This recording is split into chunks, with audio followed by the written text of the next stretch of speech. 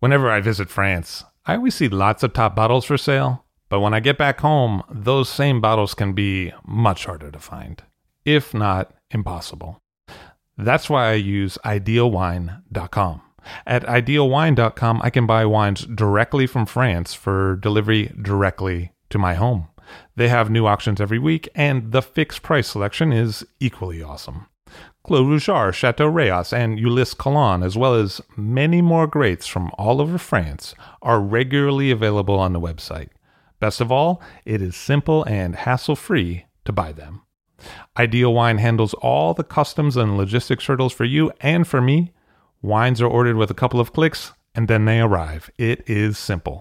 Check out idealwine.com for more information. That's idealwine.com to find what you'd like to be drinking.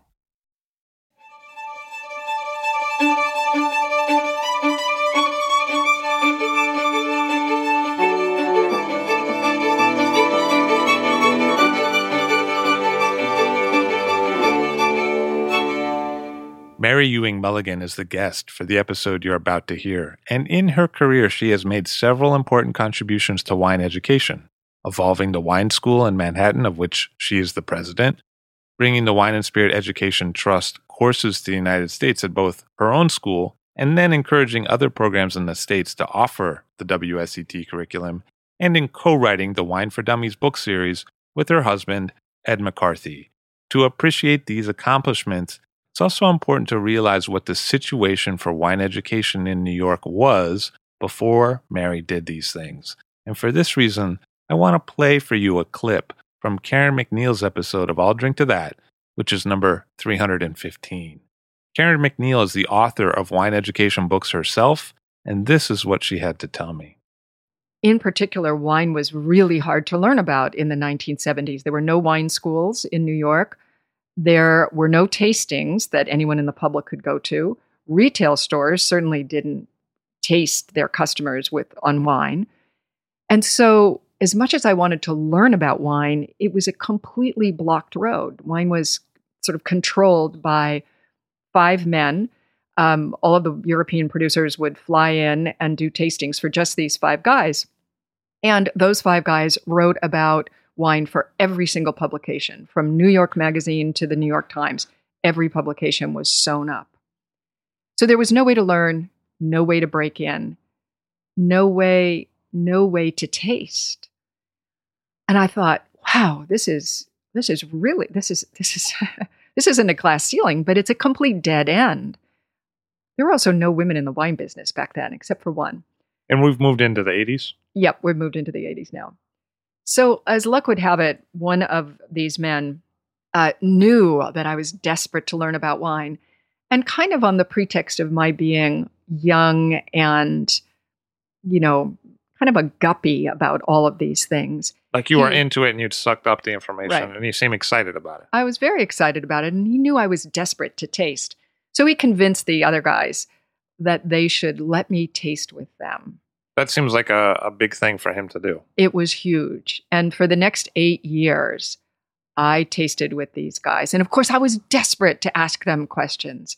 But kind of the silent agreement was, no, you can be present, but you may not, don't talk, don't ask questions, don't do anything like that. Just be there and be invisible. You had to know your place. Right. So I did. And it was okay with me, even though I was really desperate to ask them questions. I'll Drink to That, where we get behind the scenes of the beverage business. I'm Levi Dalton. I'm Erin Scala. And here's our show today.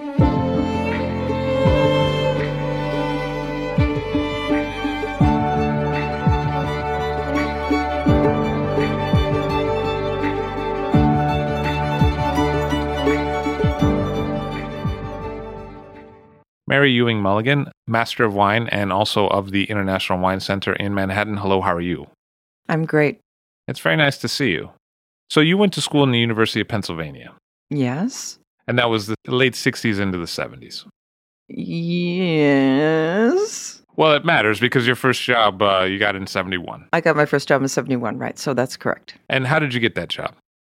I had no idea what I wanted to do. I needed to get a job because my then husband, I had married 6 months into my senior year. And he was going to law school, and I had to support him. So I needed a job for two of us. And I went to the placement office, and they sent me on an interview to the Italian Trade Commission, which was sort of the commercial office of the Italian consulate in Philadelphia. I got the job, and then a couple of months after that, I found out that the office was closing and moving to New York.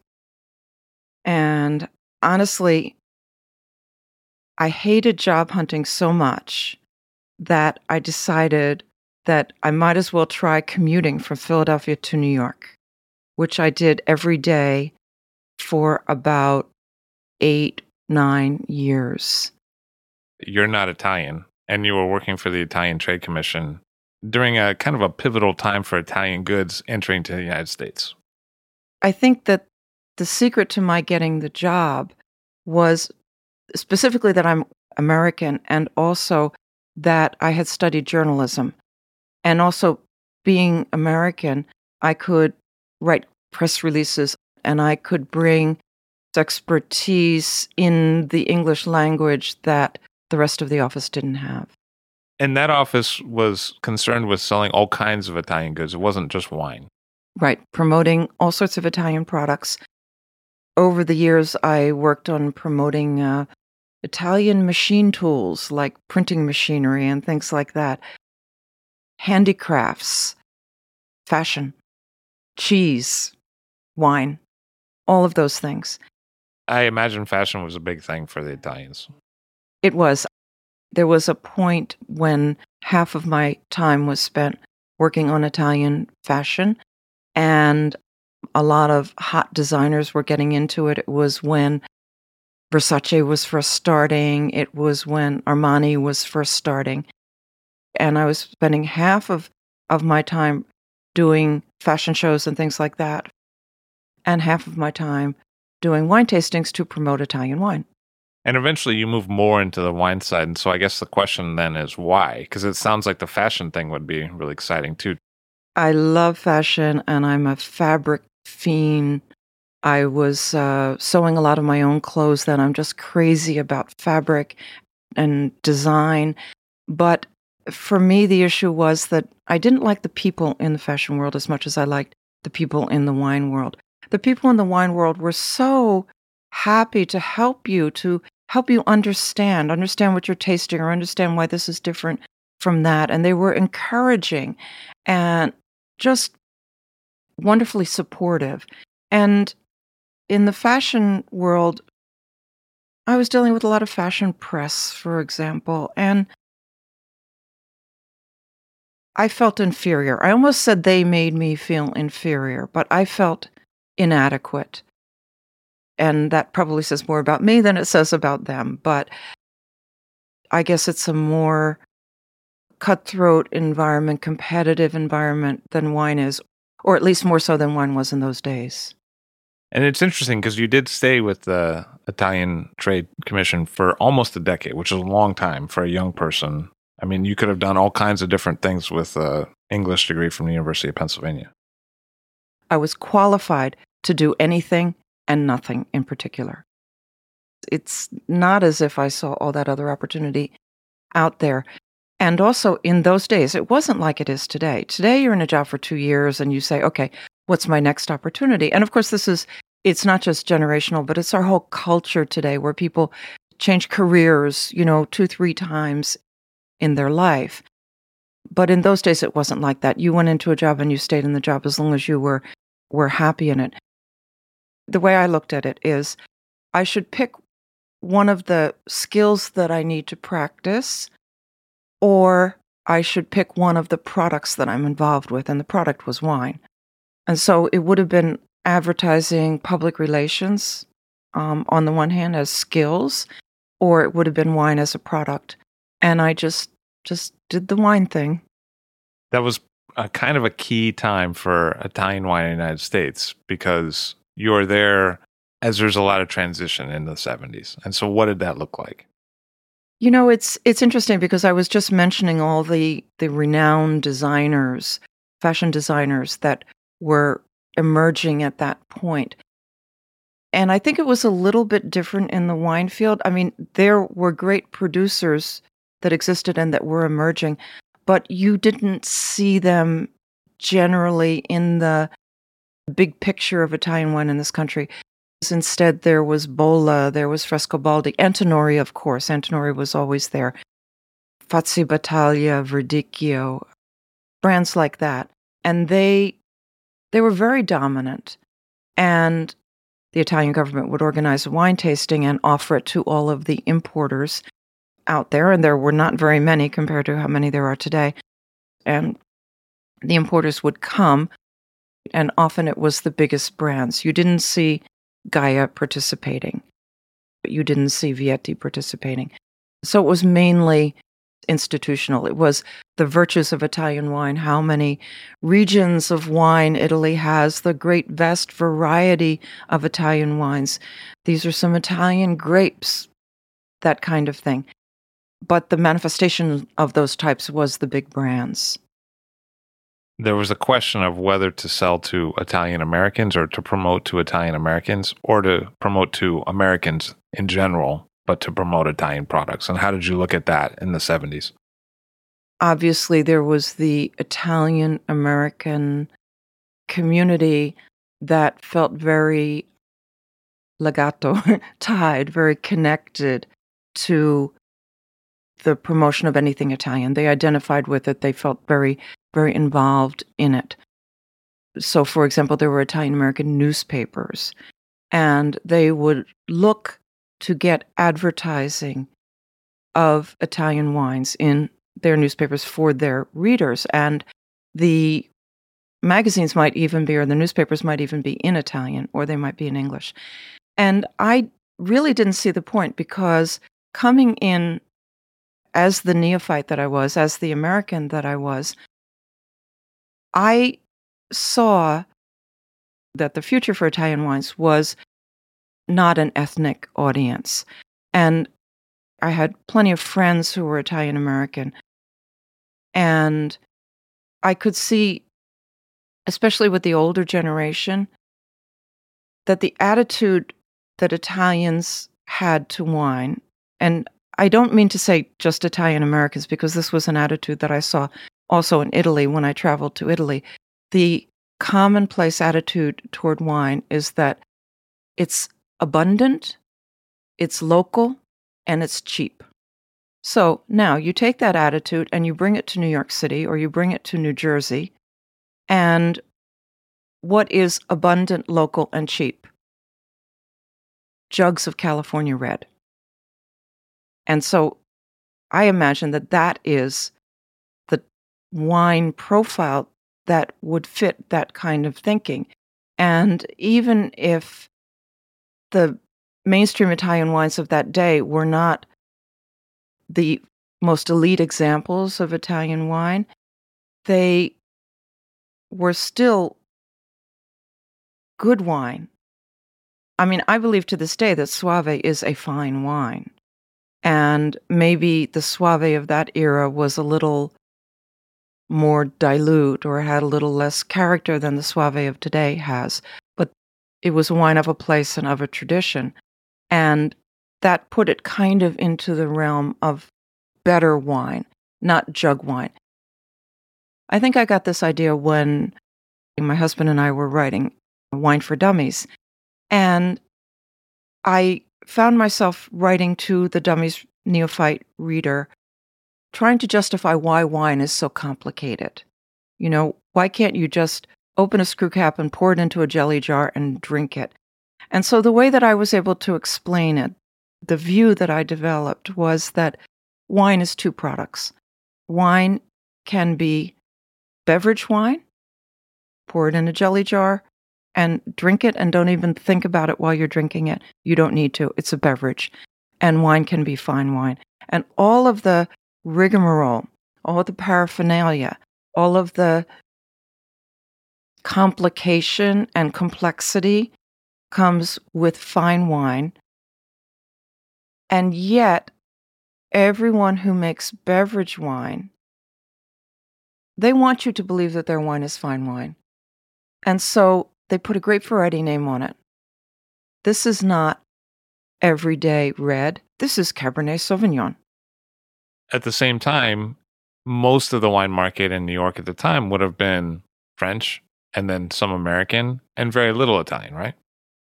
Italy, even in those days, was producing more quantity of wine than France was. And France owned the reputation and probably the distribution, but Italy was making very serious inroads.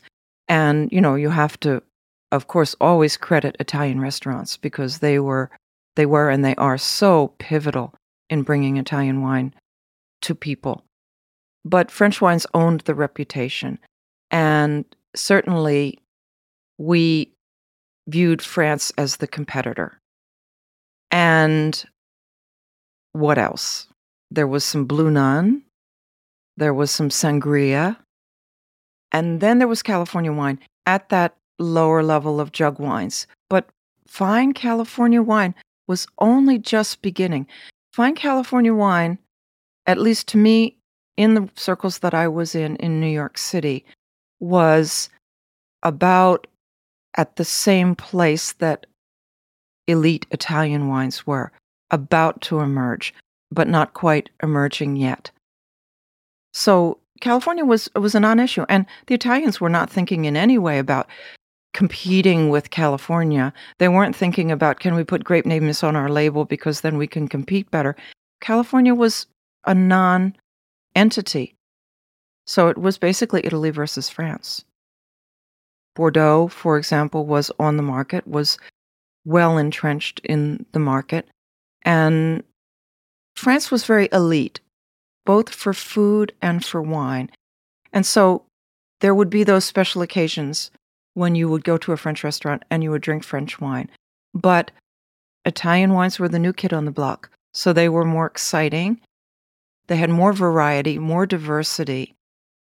I remember we used to say, and it's so funny in hindsight, that if you look at a map of France and you look at the wine regions of France, you see Bordeaux here and you see Burgundy there, and you see Champagne and you see Chablis, and you see these spots on the map that are the wine regions. But if you look at a wine map of Italy, you see all of Italy, because every part of Italy grows grapes to make wine.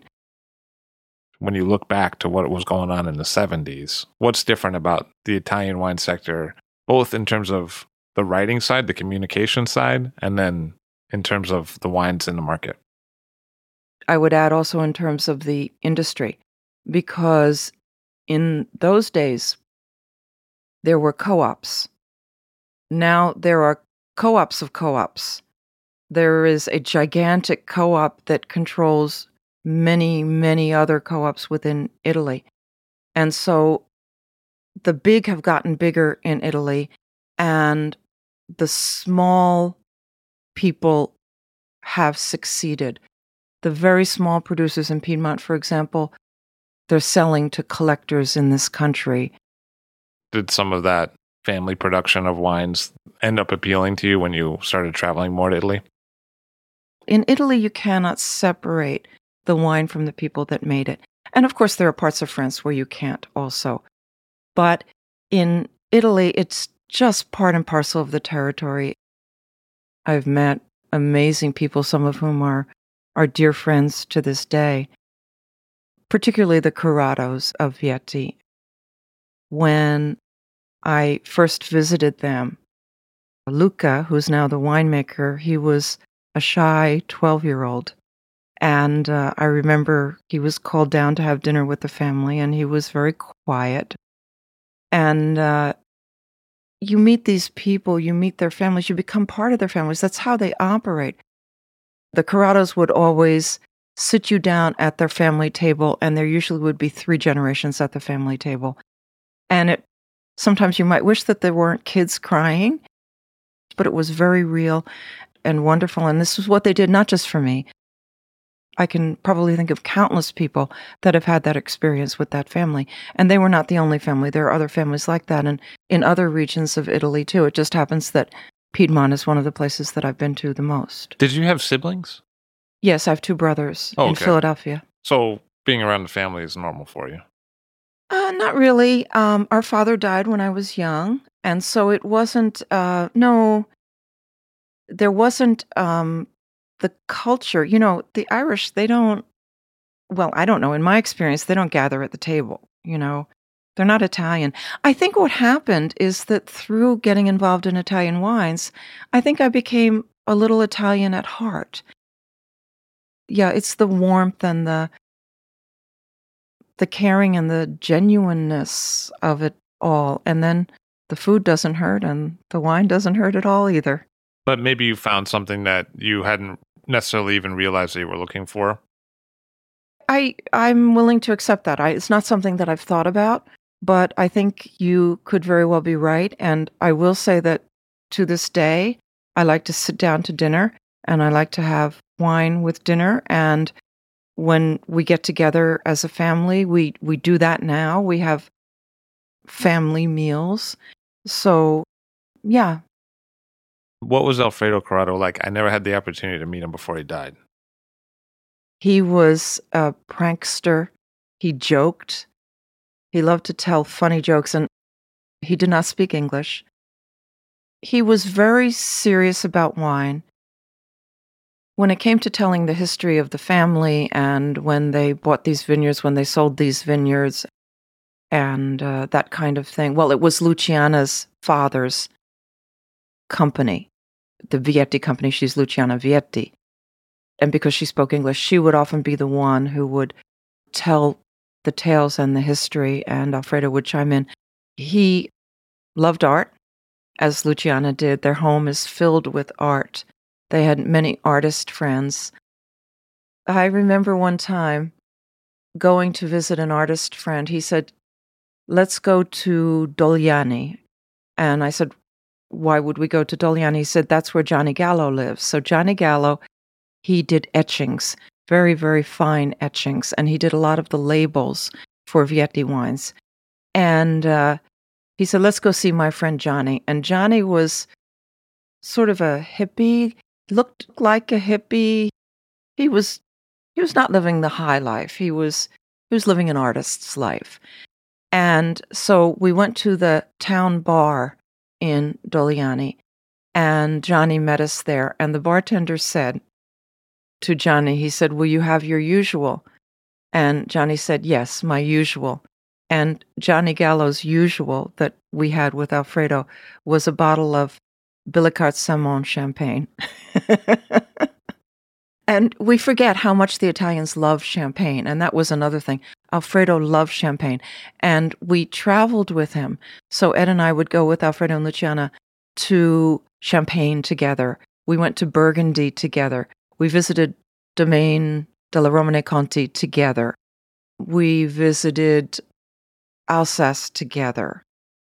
We were getting something out of it because we got to see these fine French wines through the eyes of fine Italian producers. I remember once we went with Luca and Luciana to Champagne, and we visited Krug, and Remy Krug was still there. And so we're doing this tasting, and Luca took one of the glasses and he smelling it, and he moves over to the far corner of the room just to be free of distraction, just to smell this wine.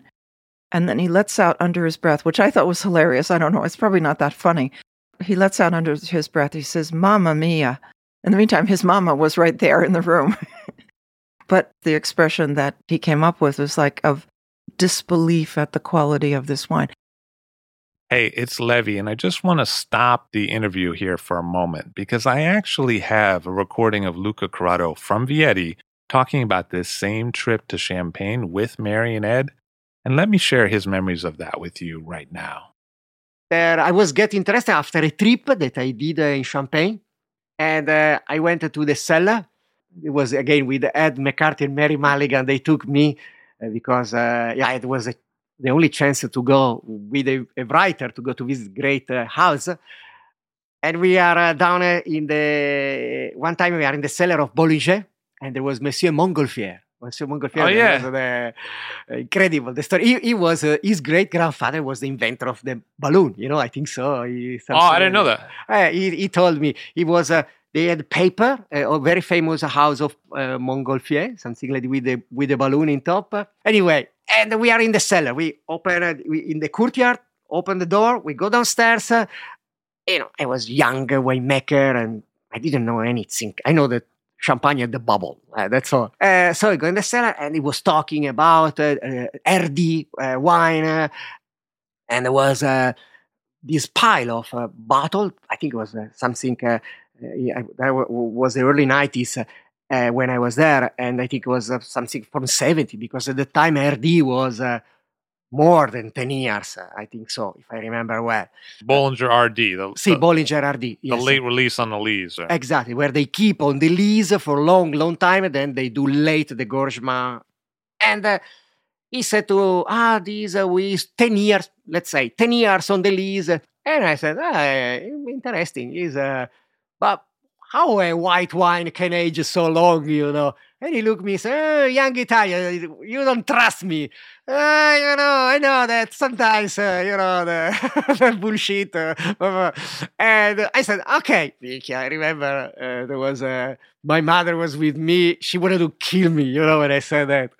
So he took a dirty glass in the cellar that was there and he washed it on the hose.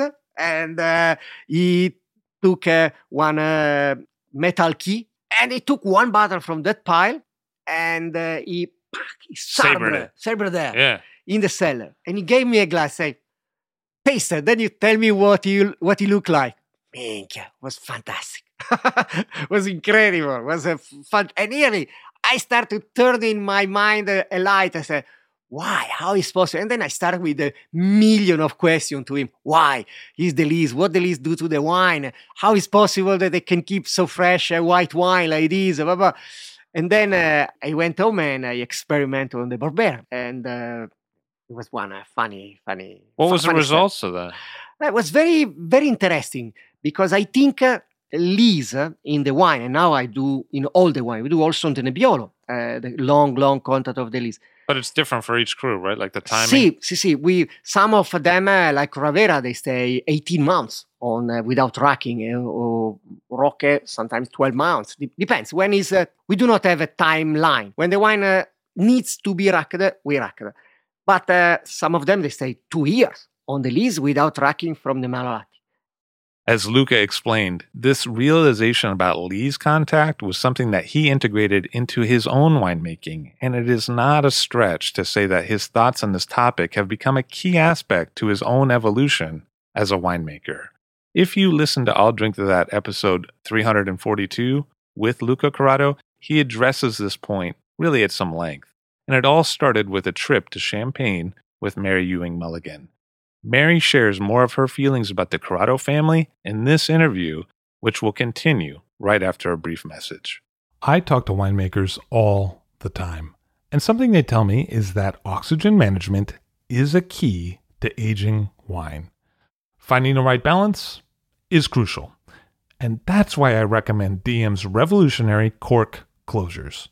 With DM corks, winemakers can achieve precisely controlled oxygen management after a bottle leaves the winery, ensuring a wine that matures gracefully and reaches its full potential. With over 2 billion DM corks sold each year, it's clear that winemakers worldwide trust DM for consistent results. And DM has recently expanded the permeability options for their popular DM10 and DM30 closures, providing winemakers with even more flexibility to choose a cork that will guarantee the kind of wine life they envision. Banish surprise dud bottles and embrace DM closures. Your customers will thank you. In North America, DM products are exclusively distributed by G3 Enterprises. Ready to ensure the lifespan of your wines? Go to dm-closures.com/IDTT to learn more. That's DIAM-closures with an S.com/IDTT for more information. So we got to see these French wines through the eyes. We got to experience them as if for the first time through the eyes of these great Italian winemakers, Alfredo and Luca. And I knew Alfredo for 30 years, and so it's hard to capsulize his qualities. He was very generous. He was funny. He was a serious winemaker, but he would share anything with anybody. He loved wine. But you know what it was? Because they traveled to the U.S., they knew so many American producers whom they met, because American producers would come out to meet them too. And through him, I met Joe Swan. I met Bob Long. So there was this cultural exchange going on. That would have been the same time that he was reviving Arnace, the grape variety, as a white dry wine. The interesting thing about his revival of Arnace was that it was a white wine, and he was not making any white wines at all. And, you know, you need a white wine sometimes on the dinner table, you know? So he would tell this story, and I've actually read it written in a book also, about how they started to revive Arnace, because there were various growers in the Roero, so on the other side of the river, who had a few Arnace vines mixed in with their Nebbiolo vines, but no one had enough Arnace to make an Arnace wine. So they went to a local church in the Roero, and they talked to the priest. And the priest said, okay, come to Mass tomorrow. And so on Sunday, they went to Mass. And at the Mass, the priest made an announcement. And he said, we have 2 friends from Barolo here, and they are very interested in making an Arnace wine, but they need to get enough Arnace. And if you grow Arnace, would you talk to them after Mass and see if you can make an arrangement to sell them your Arnace? And as a result, he got enough quantity to make Arnace, and then the rest was history. In the early 80s, you shifted from the Italian Trade Commission and you went to work for PepsiCo in PR. Mm-hmm. And what was that experience like? Oh, it was very enlightening to go from a governmental organization, which was very structured. It had a lot of procedures and regulations, etc., because it was government. To go from that into a Fortune 500 company, although a small division of that Fortune 500 company, it was great. I mean, I had my own secretary. The challenge for me was the portfolio. Some of it was very interesting, and there was a lot to work with, such as Trachea Bulgarian wines and Premiat Romanian wines. And as a result of that, I got to visit in the 1980s.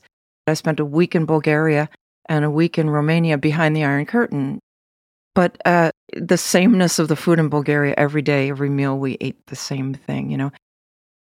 And the Romanians, I discovered that they're Latin. They're not Eastern European. They perceive themselves as being Latins, and they don't use the Cyrillic alphabet. And so suddenly in Romania, I could see the word cinema. I don't know how you would pronounce it in Romanian, but it was the same word, and I knew what that building was, whereas in Bulgaria, you have no idea. And those wines were fantastic value for the money. I mean, they were remarkable value, and they were new and different, and that was something to talk about. There was Iago Sangria, which is a great success story of its own, until society outgrew it, I suppose. And there was Stolichnaya vodka. The big competition was Smirnoff. And I remember that Smirnoff created an organization that was called something like the Vodka Institute or something. Because under the name the Vodka Institute, they could get all sorts of articles published everywhere about vodka and vodka's American origins and this kind of thing. And it was something that Stolichnaya had to work against. And then on my tenure, there was the invasion of Afghanistan by Russia. And that certainly didn't do anything to win fans for a Russian product. So it was a very interesting time. But actually, in those days, so International Wine Center was founded in 1982, and I worked at PepsiCo from 82 to 84. So just at that time, there was this emerging wine school. And at this point, I had been involved in wine for many years. And I had gotten outside of the Italian wine ghetto, if you will, and I had gotten into French wines and European wines and Spanish wines. And Ed was a collector, and we got to taste some great old French wines together and started going to tastings. He had entree into collector circles. I tasted old Bordeaux. I tasted old Burgundy. It was wonderful. And my eyes opened to what fine wine really represents. And so it was a wonderful expansion period for me. And I really loved wine. It came back to me like not wine as a job, but wine as a product. And I realized, and I've given this advice many times to people who have asked me about getting into the wine business, that the more that you need to make money, the more that you're going for the money of the job, the less pure wine satisfying it is. And the more that you want to remain pure and unbiased and to have no opinion other than your own opinion and not to have a corporate opinion that you have to espouse, the less money you will make. So I was making good money at Pepsi, but there was a portfolio to promote, and it was that portfolio. And off hours, I was going to a tasting with Angelo Gaia. I was going to a tasting with Piero Antinori, coming to International Wine Center on 55th Street and doing a tasting. And Vincent Leflèvre coming to a tasting and doing the Bain Bourguignon in honor of the people in the room. And things like that were amazing at wine people culture, gustatory, and heart experiences. And I decided I wanted to be back in that part of wine. And when I was at PepsiCo for a year and a half, I started looking, and it was not my instinct to do that. But I remember saying to myself, because I was a big feminist, big feminist, I still am. And I remember saying to myself, all these guys that are working around me, what would they do? They would go and interview for another job, even as they're in this job. And they would interview for lots of jobs over many months and work this job that they're in. And then they would say, oh, I found a job and I'm leaving. So I thought, that's what you do. You know, that's what the business world does. And I, being the loyal female, was not looking at it that way. So I decided I'm going to start looking at other jobs. So I looked for other jobs in the city that were wine jobs with wine companies. And then an opening came up at International Wine Center. And I interviewed and I got the job.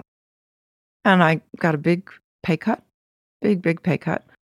But I was doing what I loved. I joined the company as an employee and a few years later became an owner. What was the original arrangement with Al Hodgkin? He was an owner of the school. And there was this wonderful tastings restaurant, a wonderful wine bar restaurant. It was in the days when wine bars were just coming to New York. There really weren't very many. There was Lavin's on 36th Street in the Garment District, and there was tastings on 55th Street. And that building, actually, I learned from the accountant, who is still my accountant to this day, who was Al's accountant, and went there with Al to look at the property when they were thinking of renting it. It had actually been a brothel. And then it became a wine center and a restaurant. So the idea was you go to the restaurant, there were 2 Cruvenets, one for white wines, one for red wines. So there are about 12, 14 white wines by the glass, 12, 14 red wines by the glass. And that was exotic at that time. That was a big deal. Oh, it was very much a big thing. People got excited about wine, and of course there was always literature about come upstairs and take a course, and then people would go upstairs, or the people who were upstairs for a class or a tasting would go downstairs and have dinner. It was a wonderful situation. Things changed during that period because this was 1982 to 1987 or 88, and during that period was the emergence of the celebrity chef. So to be recognized as a restaurant, it wasn't enough to be that little interesting wine place. You had to have a chef, a named chef if possible. And that got expensive. That changed the economics of a restaurant. Now, I was never part of the economics of the restaurant, but I understood why it had to close. And Al kind of had this idea because of the economics of on-premise in those days. He decided that he wanted to go into a wine shop. He wanted to develop a wine shop. And he was head over heels with Burgundy. That's where his wine love took him. So he opened Burgundy Wine Company, which exists to this day. And I decided that I wanted to keep the wine school going. He gave us notice, gave us a small severance. He said, the wine school is closing. So I said to Ed, okay, what am I going to do now? Okay, I have to get a job because we didn't have money. Ed was teaching and he had a wine habit. What are we going to do? So I thought about what kind of job I wanted. And I still had this desire to have this wine thing in my life. I knew that the kind of jobs that I could get were not going to do it for me because they were going to have a portfolio. And it just wouldn't be the same. So I went to Al and I said, suppose I get a day job and I keep International Wine Center open in the evenings just as a sideline. And then we had a conversation and I ended up becoming half owner of the company. And I took it from there. So I found new premises for International Wine Center and I kept the classes going, kept the wine club going. The wine club was what we would go to every Wednesday night. There would be a visiting winemaker. And I really think that these decisions, like, well, I love wine, I'm going to quit PepsiCo. Well, I love wine, I'm going to try to keep International Wine Center open.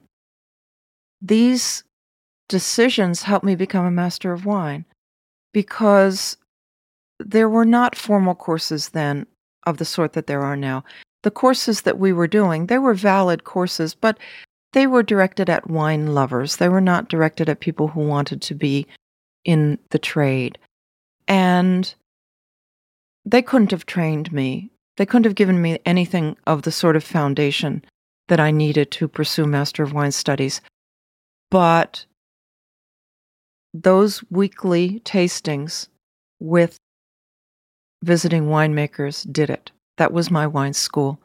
Learning from each of them, different opinions from different folks, tasting different kind of wines.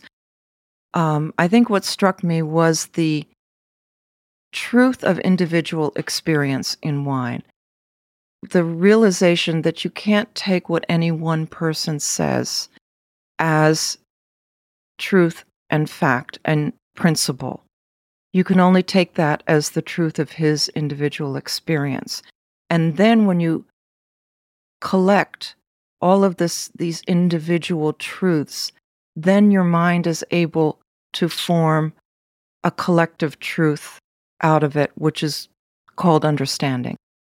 But certainly I was inspired by the Brits. I mean, my goodness, Jancis Robinson and Serena Sutcliffe, and of course I will mention the females, They were heroes. They were masters of wine.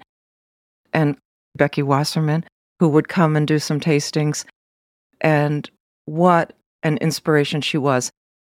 She personified the truth of the individual experience, representing individual growers of Burgundy. But I had heard about masters of wine, and you had to be British. You had to be British. And I know one woman who worked for an importer, and she left and she emigrated to the UK because she wanted to become a master of wine. And so she went over there because you needed to take the WSET courses. So she went over there to take the WSET courses so that she would then qualify to get into the Master of Wine program. And I mean, I wasn't able to do that. I wasn't able to up and move to a new country. She was, but it's October of 1988, and the Institute of Masters of Wine had gotten a sponsorship from the Madame Bollinger Foundation, which survives to this day as the principal sponsor of the Institute. And that sponsorship enabled the Institute to open its doors to people outside of the UK. So they came over. It was a lunch and a tasting. It was an invitation. It was at the Four Seasons. And it was filled with people from the trade. They invited individuals like me, Ed, Al Hodgkin, and they announced that the Institute was opening its doors. And so then there was a process to apply to get in. So you had to write an essay. So I wrote an essay, and my essay passed. And then there was a tasting, a blind tasting, and Michael Cliff put it on. And there were a few of us, there were about 8 or 9 of us, and we had to do this tasting thing. And I must say, tasting has always been my weak link. My strong suit has always been the thinking, the concepts, the ideas. Well, you passed theory on the second try and tasting on the fifth. Exactly. I found out that I had qualified to sit the exam in London, and I went over. There were 6 of us sat the exam in London, and nobody passed in 1989. But then in 1990, the 6 of us went back, and I passed the theory, which was considered the hard part. And I was head over heels. I mean, it was an amazing moment for me. So all I had to do was concentrate on the tasting. And yet I would sit the exam and I would get terrible grades on my tasting. You needed a B to pass. For the 3 papers, you needed B, B, B, or some A thrown in there somewhere. And my 3 grades in 1991, my 3 grades were D, E, D. And I joked to people, to friends, I said, that's dead without the A. And then the next year I went to C, E, D, still not passing even one of the tasting papers. And I just got angry because everybody's telling me, I can do it, I can do it. But I said to myself, I'm not sure if I'm going to sit the exam or not. I might not, because the hell with them. And then, at one point I said, well, all right, I'm going to give them one more chance to recognize that I'm a master of wine. And if they don't think so, then the hell with them. It was anger. It was what I needed in my own personal growth. The Master of Wine process is not necessarily a personal growth process. It is a test of your mastery, your knowledge, your mastery, your skills. And there are people that can come in and can sit down and can do that. But for a lot of candidates, it is a self-growth, a personal growth struggle. And for me, that was it. It was building up the anger to say, I know I'm worth something. For all my feminism, I think that inside, I didn't have enough belief in myself. And this was the moment when I gained that belief and I passed the exam. And one of the things that you said to me is that you were just trying to pass the exam, but when you do it as the first woman from North America to do it, inevitably there's some symbolic parameters to that as well that kind of follow along. As a result of my becoming a Master of Wine, after trying for a couple of years to bring the WSET programs to the United States, I wanted to get them into the United States where they were not available. And I just wasn't getting anywhere with the people in London. But when I met them at my MW induction ceremony, they said, we could talk about this if you like. And so I flew back the next month with Ed, and I met with them. And I made a deal to bring these courses into the US. And in 1994, we started offering the courses in the United States. And it wasn't just that I was an example to people of someone who had struggled through this exam and study and come out the other end, but now I was someone who had done that, who said, here's a roadmap for you, and now you can take these programs. And by the way, I wish that I had had these programs to take. But I was trying to spread the word because I believed in these programs. I really did. And I thought that this was the future for the professionalism of the wine trade. And of course, it's wine and spirits, but I was always on the wine side of that, for the wine trade in the United States. And now it is so strong. It's amazing. Its growth is about 26% a year, year after year. It's wonderful, and it's really very gratifying to see. There are now 16 MWs that have studied at International Wine Center and became Masters of Wine. So when it comes to teaching, what have you found to work? You can't teach them information. They have to learn the information from the study materials. I have no interest in teaching people information. The important thing to me is taking the information and rearranging it in ways that creates concepts for people. And I find that the tasting part of any wine class is a wonderful opportunity to teach, because that wine is not just there so that you can all agree that this is an example of high acidity and this is an example of medium tannin. It's there because, look, what kind of climate does this come from? Cool climate. Can we see that in the wine? Does the acidity maybe tell you cool climate? Right.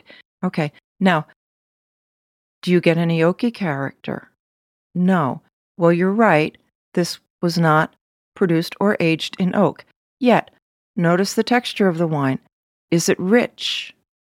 Yeah, it's kind of rich. Despite the high acidity, is there a fleshiness and a weight to the texture of the wine? What might that be? Lee's contact in stainless steel. You know, that kind of thing. Using the wine as an example of where it's from or how it's made to help people understand the wines, because then future wines that they taste can continue to teach them. It turned out in the early 90s that you had a kind of fateful moment on an LIRR. After I stopped my commute from Philadelphia to New York every day and moved to Long Island, and then I became a Long Island Railroad commuter. And once I was going to work, and I had with me to read on the train a book called Max for Dummies. And this was probably either late 93 or 94. And I got this book, Max for Dummies, quite by mistake. I got it because I belonged to a computer book of the month club for Macintosh. And I would get these books. I would forget to return the postcard saying, do not send this month's selection. So this book comes, Max for Dummies. But there was one thing that I needed help with, what had to do with fonts. There was this Adobe font suitcase or something like that. When you wanted to use different fonts than the Mac had built in, you had to go to this Adobe application to get the other Macs or something like that. So I needed some training in that. So I was reading the book and I opened it up to fonts. And there's David Pogue, who was the author of Max for Dummies. He's giving the inner scoop about the feud between Apple and Adobe and why you have to use this fonts suitcase transition in order to get these fonts, and you can't just have them available to you. And giving me the inside scoop, and I said, oh, this is amazing. This light bulb went off. I said, Ed and I have to do this for wine. We have to write Wine for Dummies.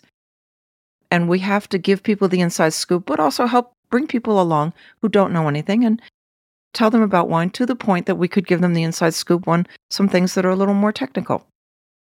So I just thought that this was such an important idea that I didn't breathe a word of it to anybody. I was afraid I would jinx it. It just felt powerful. It was the surest proof that I've ever had in my life that you can manifest something, making something happen because you hold the idea in your head as a goal. So at one point, I had a couple of ideas for books because, of course, I'm a master of wine now. What should I do? I should write a book. And I knew someone whose father was an agent, but an agent who had come through the ranks of traditional publishing, having worked for Simon & Schuster, and had a very traditional idea of the book market. And the Dummies books were published by an upstart publisher. So he came in and I met with him and he said, tell me about your ideas. What's your first idea? And I said, Wine for Dummies. And he said, who's that publisher of the Dummies books? And I told him, and he'd never heard of it. And then he thought about it for a moment. He said, intro books don't sell. What's your second idea? And then I told him my second idea. And he said, well, maybe we can go somewhere with that. Let's see if we can try to develop it for me a little bit and then we'll see. And I was a little disappointed. I wouldn't say I was crestfallen, but I was disappointed that he didn't like the Wine for Dummies idea, but I still loved it. I thought it was a great idea. And then I got another Computer Book of the Month club for Max, and it was called Personal Finance for Dummies. And I thought that this was a book to teach you about personal finance applications on a Macintosh computer. But no, it was a book to teach you personal finance. And it was the first non-computer book that Dummies had ever published. And I only had the postcard. I didn't get the book. And I put it in my briefcase and I went to work and I said, I'm going to call that agent and I'm going to tell him that the Dummies people have crossed the line and they're now publishing non-computer books. And of course, being a bit of a procrastinator and a bit fearful, I didn't do that first thing in the morning. And as the day wore on, I got a call from a fellow that I didn't know. And he said, I have an idea for a wine book in a self-help series. And I need a co-author. And maybe you could be that co-author. And I remember that moment so clearly. My mind was going, like I was rehearsing what to say because I had an idea for a wine book and a self-help series. And I'll be damned if I'm going to tell this guy what my idea is. So what can I say to get him to say what his idea was? And I was thinking to myself, maybe I'll ask him, does your series have bright yellow covers? So as I'm thinking all of this, in my pregnant pause, he said, do you know the For Dummies series? The book would be Wine for Dummies. And I said, that's my book. And he said, what do you mean that's my book? And I said, this is meant to be. That's my book. It's my idea. And it turns out he was David Pogue's fiction agent. And David Pogue was the connection to the Dummies thing. So it turned out that the fellow who called me became our agent and that Ed and I became the authors. And so this was in October of 1994. And then we signed the contract in February of 95, and the book was out by the fall of 95. It was an intense, intense experience. We wrote it thank God there were two of us. We wrote it in about 5 months. This was without the internet. This was without email. We would send floppy disks back and forth by FedEx to the publisher in Indianapolis. And we wrote it in 5 months. And you went over the first chapter like a number of times, right? We decided to call it Wine 101. Thank you, David Pogue. That was his idea. And I thought that in the first chapter, we would tell people what wine is, how wine is made, and that there are all these different grape varieties. And it was a quantity of information that we ended up putting into 3 chapters. And chapter 1, the Wine 101, became how wine happens, not how you make it, but how it happens naturally. Wine can be red, white, or pink. Wine can be sparkling or still, or it can be fortified. And that was the entire first chapter. And it was such a revelation to me that you could simplify wine down, and if you had included more, it would have been too much. To realize what the bite-sized piece was. Because there were relatively few intro books at that time that were actually meant for a general consumer. There was Kevin Zraly's book, but his was in the form of kind of a Q&A. The only book that I was aware of as a general book was Alex Bespolov's, and it was fine print and tons of information about all the wine regions of the world and everything.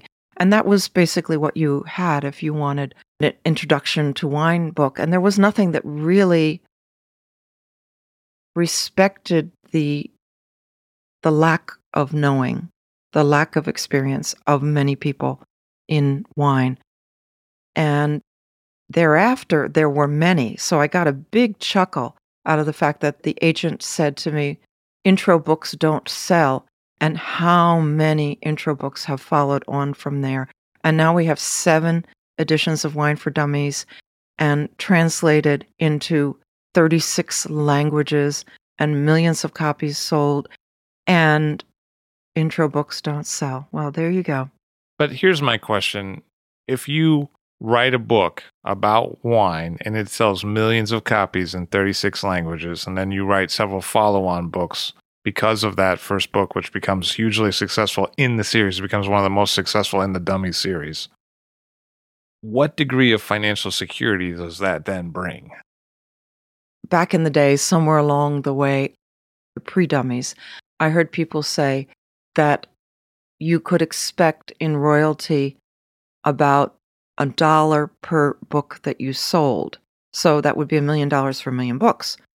So that's not bad. But this was a franchise. And as a matter of fact, on the first edition, we had the copyright. But thereafter, if we wanted to write other books, and we did, because it was a great company, they were taking risks and they were doing great things, and it was so much fun. I mean, it was a startup is what it was. That if we wanted to write a second edition and other books, we had to let them retain the copyright. So we don't own the copyright. So that is something that to this day is a financial asset that we don't have.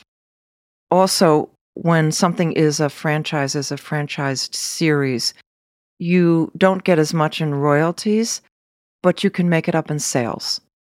They were very aggressive in sales, and it was great. So you sacrifice a little and you get something else in return. So it was lucrative. And I think that how lucrative depends on where you're coming from. And remember the recession in the early 90s? My goodness, I was paying myself less money in those days than my secretary at PepsiCo made back in the mid-'80s. So it was not a plush time for us. And I was paying fees to take the Master of Wine exam and all of that, and trying to keep the wine school alive because it was pre-WSET. So on a level of personal finance, Dummies did change things. Absolutely. But on a corporate level, WSET changed things because we got a leg to stand on. What did you do to find wording and an approach beyond the template for Dummies to reach a general reader who may not be a wine specialist? Well, I will say that the editors were wonderful because they would edit the book as if they were a reader.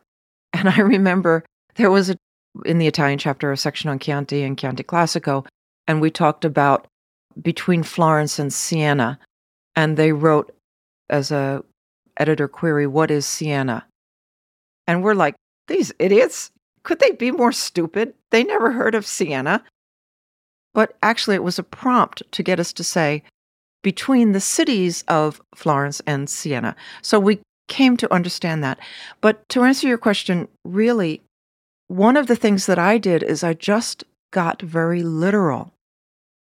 You can read anything about wine, and if you read it for the literal meaning, you don't know what it says. This producer in Champagne owns 40% of his own vineyards, which is high on the average for Champagne. Well, what do the others own? Someone else's vineyards? It's just a question of being literal. And that's what I did. I tried to avoid jargon. I tried to say juice instead of must. I would sometimes describe the wine in progress with hyphens as, this is not yet wine, it's wine in progress. Things like that. I mean, simple things. But I remember reading another book that was talking about the process of fermentation. And it said, this is the whole process, this happens, this happens, this happens. And then finally the wine is made. Well, wait a minute. So finally, you start making the wine? No, get rid of that past tense. Finally, the juice is wine. When you get literal about it, you simplify things. So you wrote the book with your husband, Ed McCarthy, and how did you divide that? Ed is an information and numbers guy, and I'm more a concepts person. So the earlier chapters were more my effort. The later chapters were more his effort in some cases. But we would write the chapters individually, and then we would edit each other's. So I would edit his chapter, and he would edit my chapter, and then I would edit his editing of my chapter, and he would edit my editing of his chapter. And out of it all flowed a common voice. And we use the word we a lot. I mean, we wrote it in the first person plural. I wonder if that's a different impression on the reader to say we, rather than to phrase it as a single author. I wonder if that has a different effect when you read that as a beginner. In fact, when you write a dummies book, you must be on the side of the reader. So there's no such thing as a collective we, like we wine experts, we people in the wine trade, or we who have learned this much. There's only the we or the I that is on the same level as the reader. And it's a little bit of a tap dance because you have to empathize with the reader who knows nothing. And at the same time, you have to not deny your own expertise. So we would often talk about when we first got into wine, we thought this or we thought that. And when we wanted to use a collective we would say, wine people sometimes say this. We made it clear that it was a collective, it was almost a them, because the dummies experience is us, the author and the reader, against them. Those people trying to complicate things. And that's probably one of the hooks that really sells the books, that. Yeah.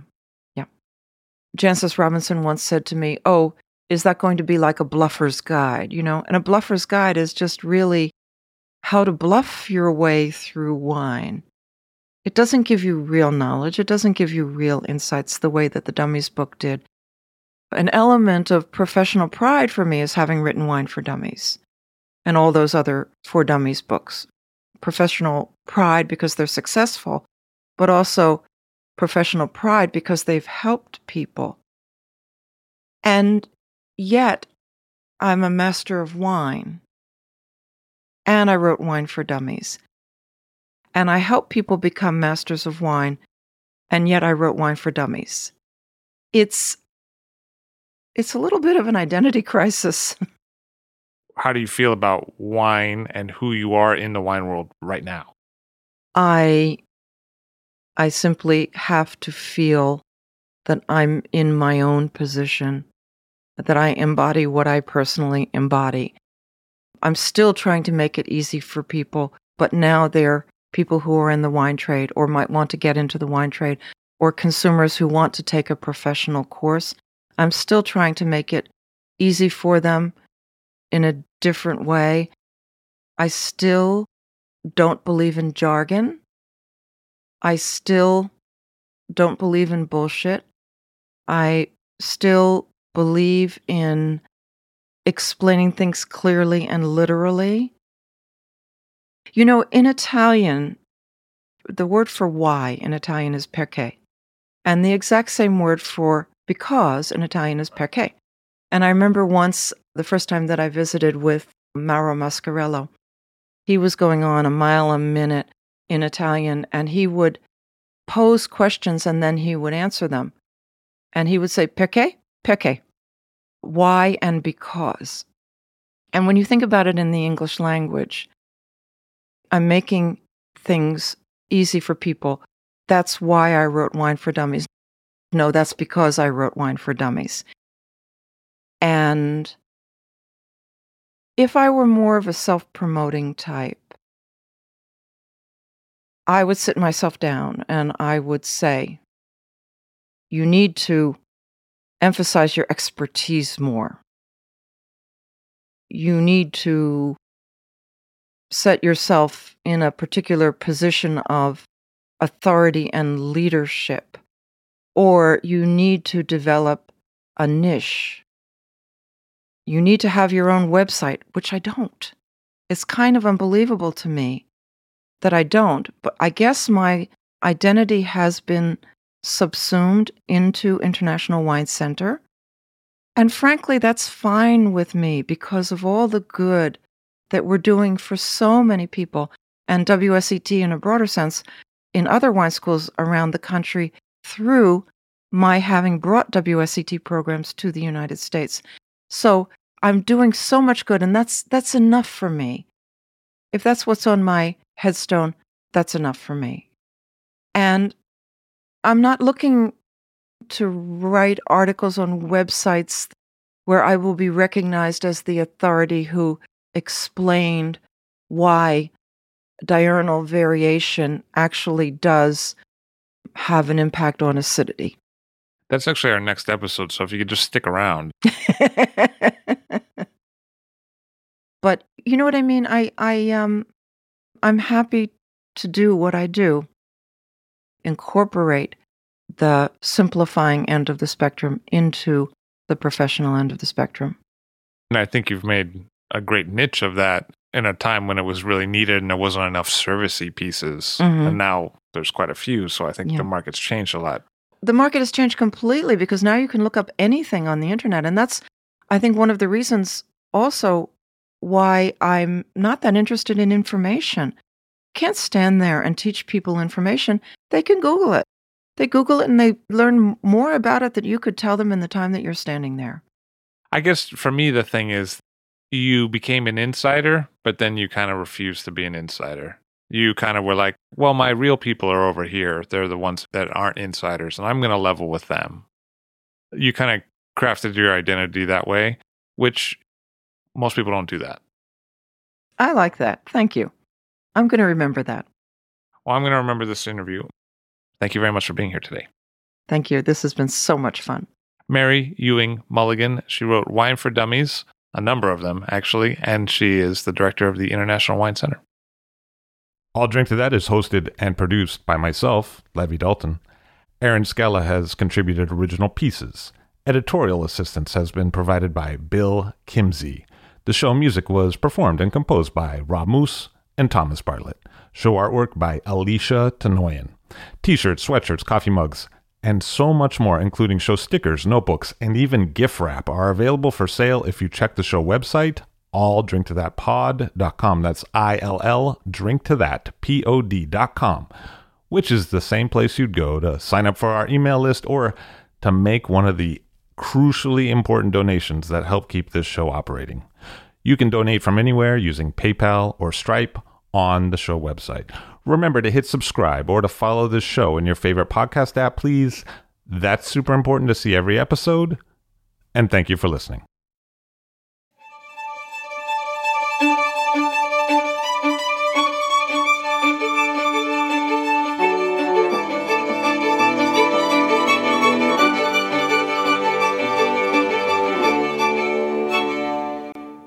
Well, I took a lot of risks, and these things that I've been saying about leaving my high-paying job at PepsiCo and following the wine instead of following the money, that was one risk. Becoming an owner of International Wine Center was another risk. Going for the MW was a risk. Going for sole ownership of International Wine Center and giving up everything that we were doing. So in 1997 or 98, we gave up everything that we were doing that was not WSET, and we started doing only WSET, and that was a gamble. But at the time, I guess I perceived that as a risk, but I knew that it was going to work. The others, I didn't see them as risks. I just saw them as the right decisions at the time.